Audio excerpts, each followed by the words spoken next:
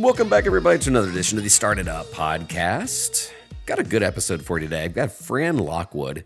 She is the Chief Technology Officer at Valvoline and was really impressed by her insights. One, I was excited to see a CTO and a female in that position, with especially a company as large as Valvoline. But when I heard her at a keynote there in Indianapolis, she was talking about some of the things that Valvoline was looking into and where they were headed. And I gotta be honest with you, before she took the stage, I was like, innovation and Valvoline, let's see. And I was gonna be skeptical. But I was really impressed with what they're looking into, some of the pivots they're making, and even their new model for customer service with oil changes. But also, some of the emerging technologies and looking into other sources of energy other than just the traditional oil. So for those reasons, I really enjoyed not only her keynote, but this really awesome, candid conversation we had. So I'm not going to waste any more of your time. We're going to get right to it. Fran Lockwood of Valvoline. All right. Now I am pleased to bring you Fran Lockwood. Fran is the Chief Technology Officer at Valvoline. Fran, thanks so much for being on the show. You're welcome. So Glad to be here, John. Thank you. I heard you speak when you were in Indianapolis, and I'm just going to kick it right off. What I was thinking I was going to hear was about Valvoline, the oil company, Valvoline, what everybody knows about. And instead, you went into a lot of things that Valvoline is starting to do, and we can get into that. But the core thing I want to start with is, it seems like you're trying to disrupt Valvoline and some of the things you're doing. Is that a good assumption? Well, in a sense, what we feel our core business is serving our aftermarket consumers and our consumers who are buying products for their vehicles. And we have to be agnostic about what that vehicle may be in the future. Yeah, so let's get into that. I think that's where I've been reading so many things, and a lot of times people think that science fiction is just that, but science fiction is, and I'm borrowing this partly from Peter Diamandis, but science fiction is quickly becoming science fact. Tell us a little bit about some of the things you guys are starting to look forward and into. Well, of course, the obvious one is electric vehicles, but also the increasing levels of telematics in those vehicles and autonomy for the vehicles. And then, of course, you have society trends, more car sharing, and changes in our entire power grid, which we also do some work serving customers who supply the power grid. So there's just a lot of change going on, and change, as you know, keeps happening more and more rapidly. Yeah, so I would assume that that's kind of some of the pressure that you have to deal with as the Chief Technology Officer. You always have to have your finger on the pulse of what's changing. And but break this down for the lay person on like battery technology in cars and why Valvoline wants to be a part of that. Well, of course, batteries, it's all about producing storing a lot of energy and producing power on demand in as small a package as you can. And there's, because of the laws of thermodynamics, still always waste heat that has to be dealt with, especially during charging. So Valvoline supplies fluids to cool battery systems, and we got into that pretty early. And it doesn't really matter whether you're thinking about a Tesla with a big electric battery, or you might be thinking about a fuel cell powered car, which is still essentially an electric car, and we supply cooling fluids for fuel cells also. So we got into it really early, and then as the car population has been changing, we've been studying the special needs of fluids for those materials, but also how our services profile might change in the future. So if it's not an oil change, it might be something completely different. Yeah. And so what is, and if you can talk about it, but like what has been some of the focus for Valvoline with the battery technologies? Are you guys working with existing companies that are already in that arena, or are you guys starting to do your own R&D? Well, we do mostly our own R&D in that area, but we also work with suppliers, and we have introduced a line of lubricants for the transmissions, special greases, and we've also introduced the complete heat fluids, which are used to cool the battery. So we've already done that. But mostly for the future, we have to focus on how we keep that quick, easy, trusted service for our do-it-for-me customers.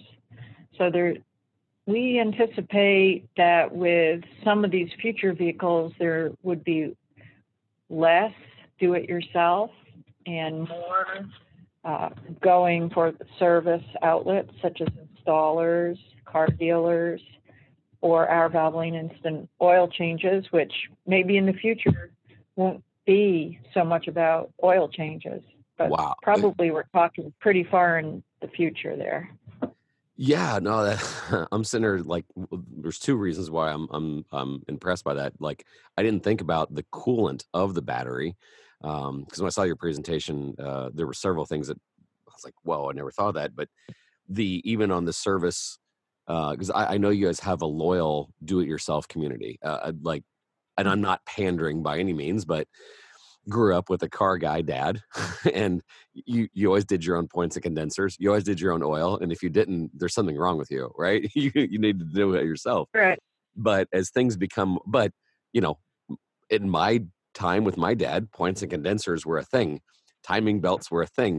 This is something you could do, and so I like the fact that you guys are being cognizant of your how do I call them, classic or early adopters back in the day, but are also Right. knowing people's time is worth a lot. And I do have to say, and again, I'm really careful not to pander, because I'm not asking Valvoline for money. Full disclosure, they have not sponsored this podcast, but my wife has been going to, and I'm probably assuming this is strategic, but my wife has been going to the new model Valvoline centers, where I think on average she's there for 11 minutes. Right. Because I changed my own oil, and so Alicia's like, "Hey, she's like, I hope you're not mad, but I was really busy and I went to the Valvoline oil change." There was mostly women there. She said, like, the manager there was a woman. The woman changed the oil, and then she's like, there's a couple other guys. It was a 3-bay system. So she is now a loyal customer, because she was really excited to see female leadership positions here at the Valvoline centers.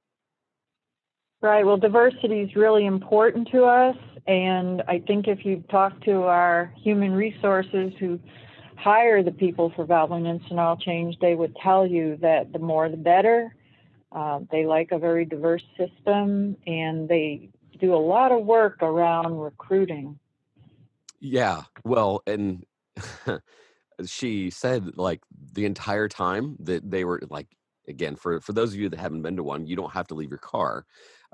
You're there, and then they go over everything, and they kind of do a multi-point inspection. And for the most part, they were just talkative. And so Alicia started asking questions about, what was it like to work there? And they're, yeah, happy to report that they were extremely excited there. And they said there's a lot of opportunity, and that you guys are growing rapidly, and that the lady there that was the assistant manager, so the manager was female, assistant manager was, and she's like, as soon as like another spot's open, I'm vying for that. So she liked the fact that there was opportunities there. So anyway, kudos to you. I don't want to make this sound like a commercial, so I'll stop with that. But no, so if you impress my wife, then that's awesome. But oh, that's great to hear. yeah, pass it along. So no, but I also like the fact that, yeah, you guys are already looking for adaptability, that the Valvoline centers might not be the same. It could be the same location, but it could be a whole different kind of car, a whole different kind of technology, and you guys are starting to bake that into each location. Right. So what we're going to stay focused on is how to make your life easier, quick and easy. So we probably won't be doing, drop your car off and we'll keep it 24 hours kinds of services in those stores. But whatever can be done that it's easier for us to do it and we can do it quickly and then you don't have to think about it. Yeah, why not? Yeah. So let me hit on something else. And having read, it came out last week, and I had to literally sit it down and read it in one take. It was so impressive. Peter Diamandis and Stephen Kotler's new book. They were talking about just the consolidation that it's probably going to happen of car companies. That with more ride sharing and more autonomous vehicles, you're going to have to, you don't have to have 30 different choices of cars when the car is there for you and you don't really have to own it. So are you guys starting to look at basically servicing autonomous where it pulls up and it's ready to go and there's no customer? Well, we have a business today servicing fleets, and essentially those cars will be parts of fleets, is what I imagine.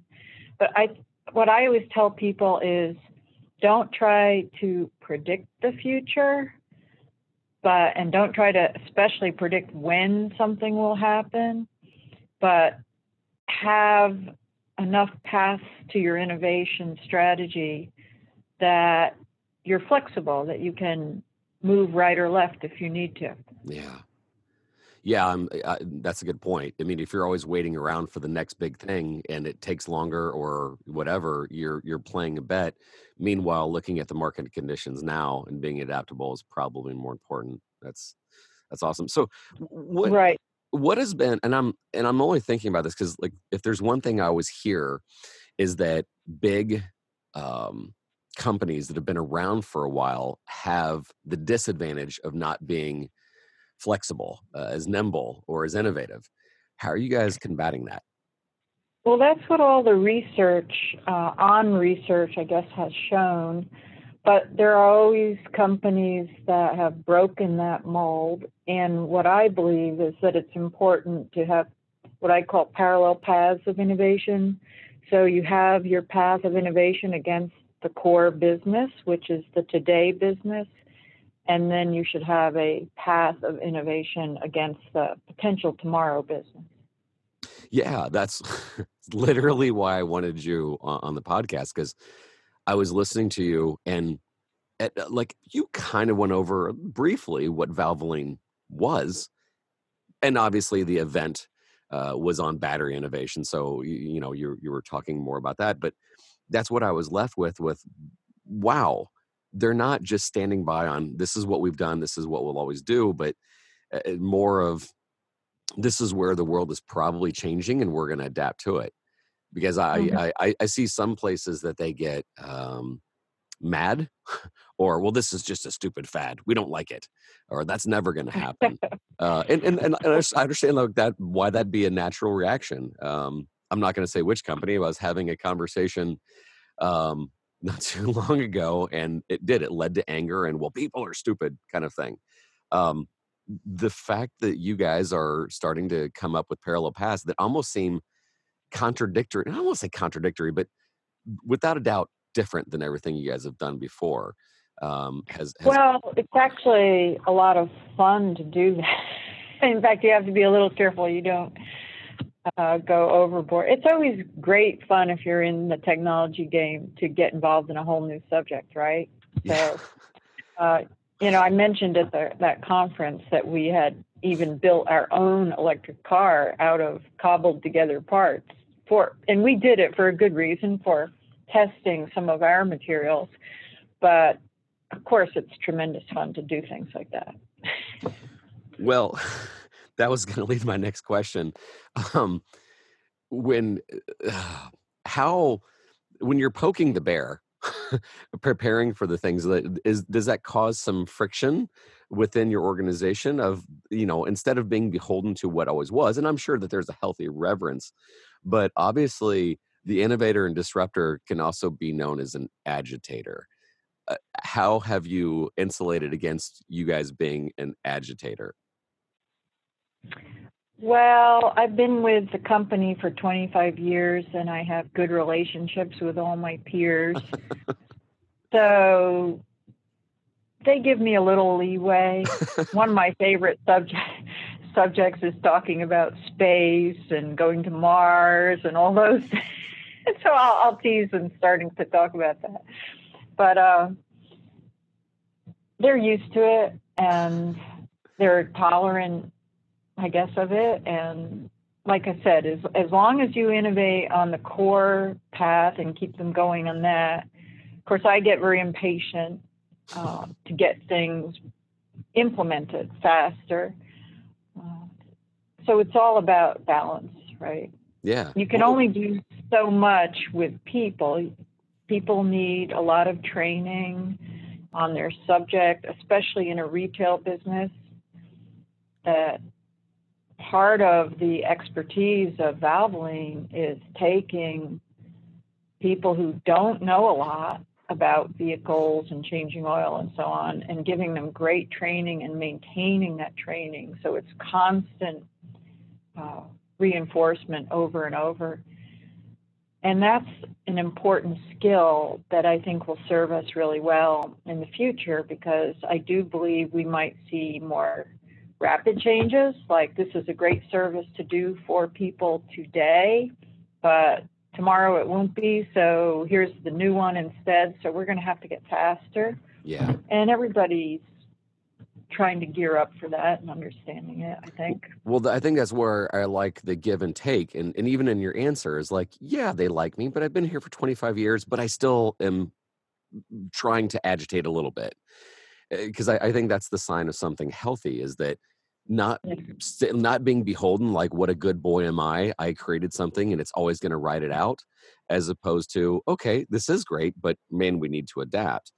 You said well, something. I'm sure that I could be the agitator in chief instead of the chief technology officer. Well, but I think that, like I said, they seem to tolerate it. Well, and it sounds like it's built in. It's got to be built in from the culture up top. Otherwise, you would be chief agitator, and some of these changes wouldn't be adapting. Well, you've got to understand the pain of folks who have to deliver a P&L statement. You know, now we are a public company, so you have, in fact, we just did our Wall Street reporting this morning for the quarter. So you've got to be sensitive to their challenges, what they're facing, and their difficulties, and therefore needs to focus on their core business and get that done. Oh, I can't even imagine. I mean, like, a dear friend of mine, I won't say his name, but he had said, he was a co-owner, and he said to the other owner, he says, if you're thinking about taking this public, I'm out. Because they were really good at making adept choices. And he says, the only thing that I couldn't take is people that wanted think short term and what their dividend was for this quarter and not what's best for the long haul. Friction. No doubt, for public companies, that's a challenge. That's an ongoing challenge for sure. Yeah. And that's why I like where you sit, in trying to push things forward and trying to be the innovative part. That takes, tell me about that. Like, that's got to be difficult, as well as, like, this is what's good and this is what's moving us forward later, even though it's not our cash cow now. Right. I think everyone conceptually understands that when you tell it to them. It's just getting around how busy they are with it today and trying to create avenues where you can take something off to the side and develop it, and then when it's ready, have the relationships that are needed to move it over. Well, that's what I was thinking. I'm like, how, like, in a skunk works kind of thing, I mean, maybe a lot of your shareholders and your board knows that some of these things are going on in parallel, but it's kind of behind the scenes. So therefore, if the core business is doing well, there's kind of an understanding that you guys over there at Skunkworks are going to do your thing, but let's not disrupt the model too much. Is that kind of the feel? Pretty much. Everything has to be timed. So, in fact, I was teasing someone the other day that my project I'm getting implemented is behind your project, so hurry up. Because things get done sequentially. they have to, because like I said, you have to train with people, and all kinds of pieces of the business have to do work. Yeah. All right. Let me also state the obvious. And when I met you, we had talked about this a little bit. You were in a field where you don't immediately think of a woman. You're high C-suite level. Talk to me about trying to encourage more women into these leadership and C-suite positions that have been traditionally seen as male dominated only. How do you break into that, and how do you cross that threshold? Well, I think for everyone, it starts with skills. When you first start working, you have to have skills, and you need to keep developing new skills. And what I try to encourage, not just women, but every person that I interact with to do, is understand the business side, not just your channel, what you're working on, but what are the challenges in the overall business, what's going on in the marketplace, how do we make money, and what are the puts and takes from that. So I will talk to anyone on my staff at any level in those terms just as much as I talk to them about technology, probably. Yeah. So that prepares them to start moving forward in their career. And then people are going to look for who can do the job. So if you can do the job, they'll be looking, but sometimes you have to raise your hand. Let's weigh in on that. So I have two daughters of my own, complete opposite. The one daughter is raising her hand and shaking it and saying, hey, hey, hey, over here. The other one is quietly doing the hard work, but what I fear is sometimes isn't signaling enough that I'm capable, I'm ready, because of the passive nature. How do we, I'm not saying we need a nation of really overly aggressive firstborn daughters like I have, but how do we nurture and grow the passive girl that's got all the skills in the world, but might be looked over because of the lack of attention seeking, I should say? Well, one thing I do and again, I'm agnostic as to the diversity of the individual, but in the way I think I treat people. But I encourage people who aren't as communicative, and of course I get people who English is their second language, so they also might have strong accents and struggle a little bit there. But I always encourage them to do things like join the Toastmasters Club and practice speaking off the cuff and getting up and speaking.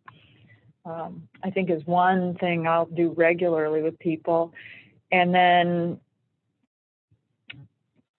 I might say, okay, what I view it is, I don't want to hire anyone who can't interact with customers coherently and confidently.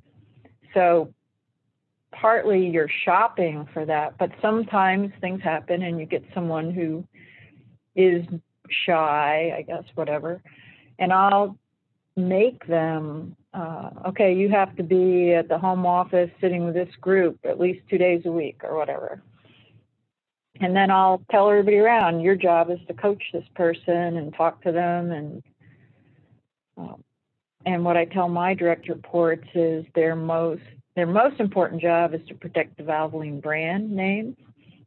But their second most important job is to act as mentors and coaches for all the other people in the group. And I mean all the people, not just the people who report to them. That's reminds me of probably one of my favorite quotes. So being in education for 21 years, when this Seth Godin had a quote that hit us so hard, and he said, education can be boiled down to two things: solving interesting problems and the leadership to get it done. In a lot of ways, that's what you're saying. Like Valve, your job literally as chief technology officer is solving future problems. And yet what you circled home with, I expect everybody in our team to have the leadership to carry things forward. The leadership of, you may not have the C-suite title, but you're a leader and you're also mentoring the people that are upcoming. So I absolutely Right. love that, because again, like, you have said so much about your culture without using the word culture. And Yeah. that's pretty awesome. Here's another thing we do that I think really helps people. As people want to get promoted and move ahead. In fact, when we interview people, we always ask them to, and this is in my group specifically, we always ask them to give a seminar, and I always say, just talk about anything you want to. It doesn't have to be technical even, but pick something and tell us about it. And so you get a real feel for people that way. But occasionally you get people who get hired in and then they get transferred or whatever, and they didn't go through that. And then they want the next level up, and they'll put in their resume for that job. And even if they've been working with us 10, 15 years, I'll say, great, give us a seminar. And they do. And I've got to say that some of our I shouldn't say younger, less experienced, newer folks just blow me away with the things they put together. So I think it's working, but it's just encouraging people and putting them in a friendly environment where they don't feel intimidated when they first get started. Let me tell you. Or sign her up for acting lessons. That could work. I always say, I wish I'd taken acting lessons. That would have helped me more than anything. No, I have one of my former students said that the most important class he took in high school was the speech team. And yeah, and that could be. He said it prepared him a lot. No, the thing I like about your answer is, without a doubt, I am trying to work with more younger people to get out of that sense of sit and wait for academia to tell you got an A, and to start looking for opportunities and strategic plans. I'm so happy to hear that your newer employees and people on your team are doing that. Too oftentimes I hear some grumblings that sometimes, not always, but sometimes great students and coming out of college were really great at school. And it's the need for looking at opportunities, the ability to problem solve, and not necessarily for the letter grade. And I'm glad that you guys are fostering that and you're finding that, because that's giving hope. And quite frankly, I think that there's been a lot of discussion. I think, key people, like, in my humble opinion, like Mike Rowe has done a lot for the discussion on skills. And there's several others out there that are really starting to talk and talk about mindset and opportunities. But yeah, it's refreshing to hear that you're starting to see that in a lot of your newer employees, that they're looking out there for the next thing, and that they're strategic and they're kind of looking forward. We try to also encourage people to develop what we call hands-on expertise. So we give them lots of opportunities. I'll give you this example. When we held our international meeting, where we bring in people from all over the world and go over all the recent developments in technology and some of the projects, our team building exercise was, we went out to our drivetrain laboratory and we set up all these cars with problems. And then we formed into teams and had people read the fault codes and basically solve the problems. So it's just a hands-on kind of thing, just trying to get them think and solve a problem, but also a problem that maybe a customer will ask them one day. We don't know. Yeah. Well, Fran, I want to thank you for being on the show. Was just really inspired when I heard you speak.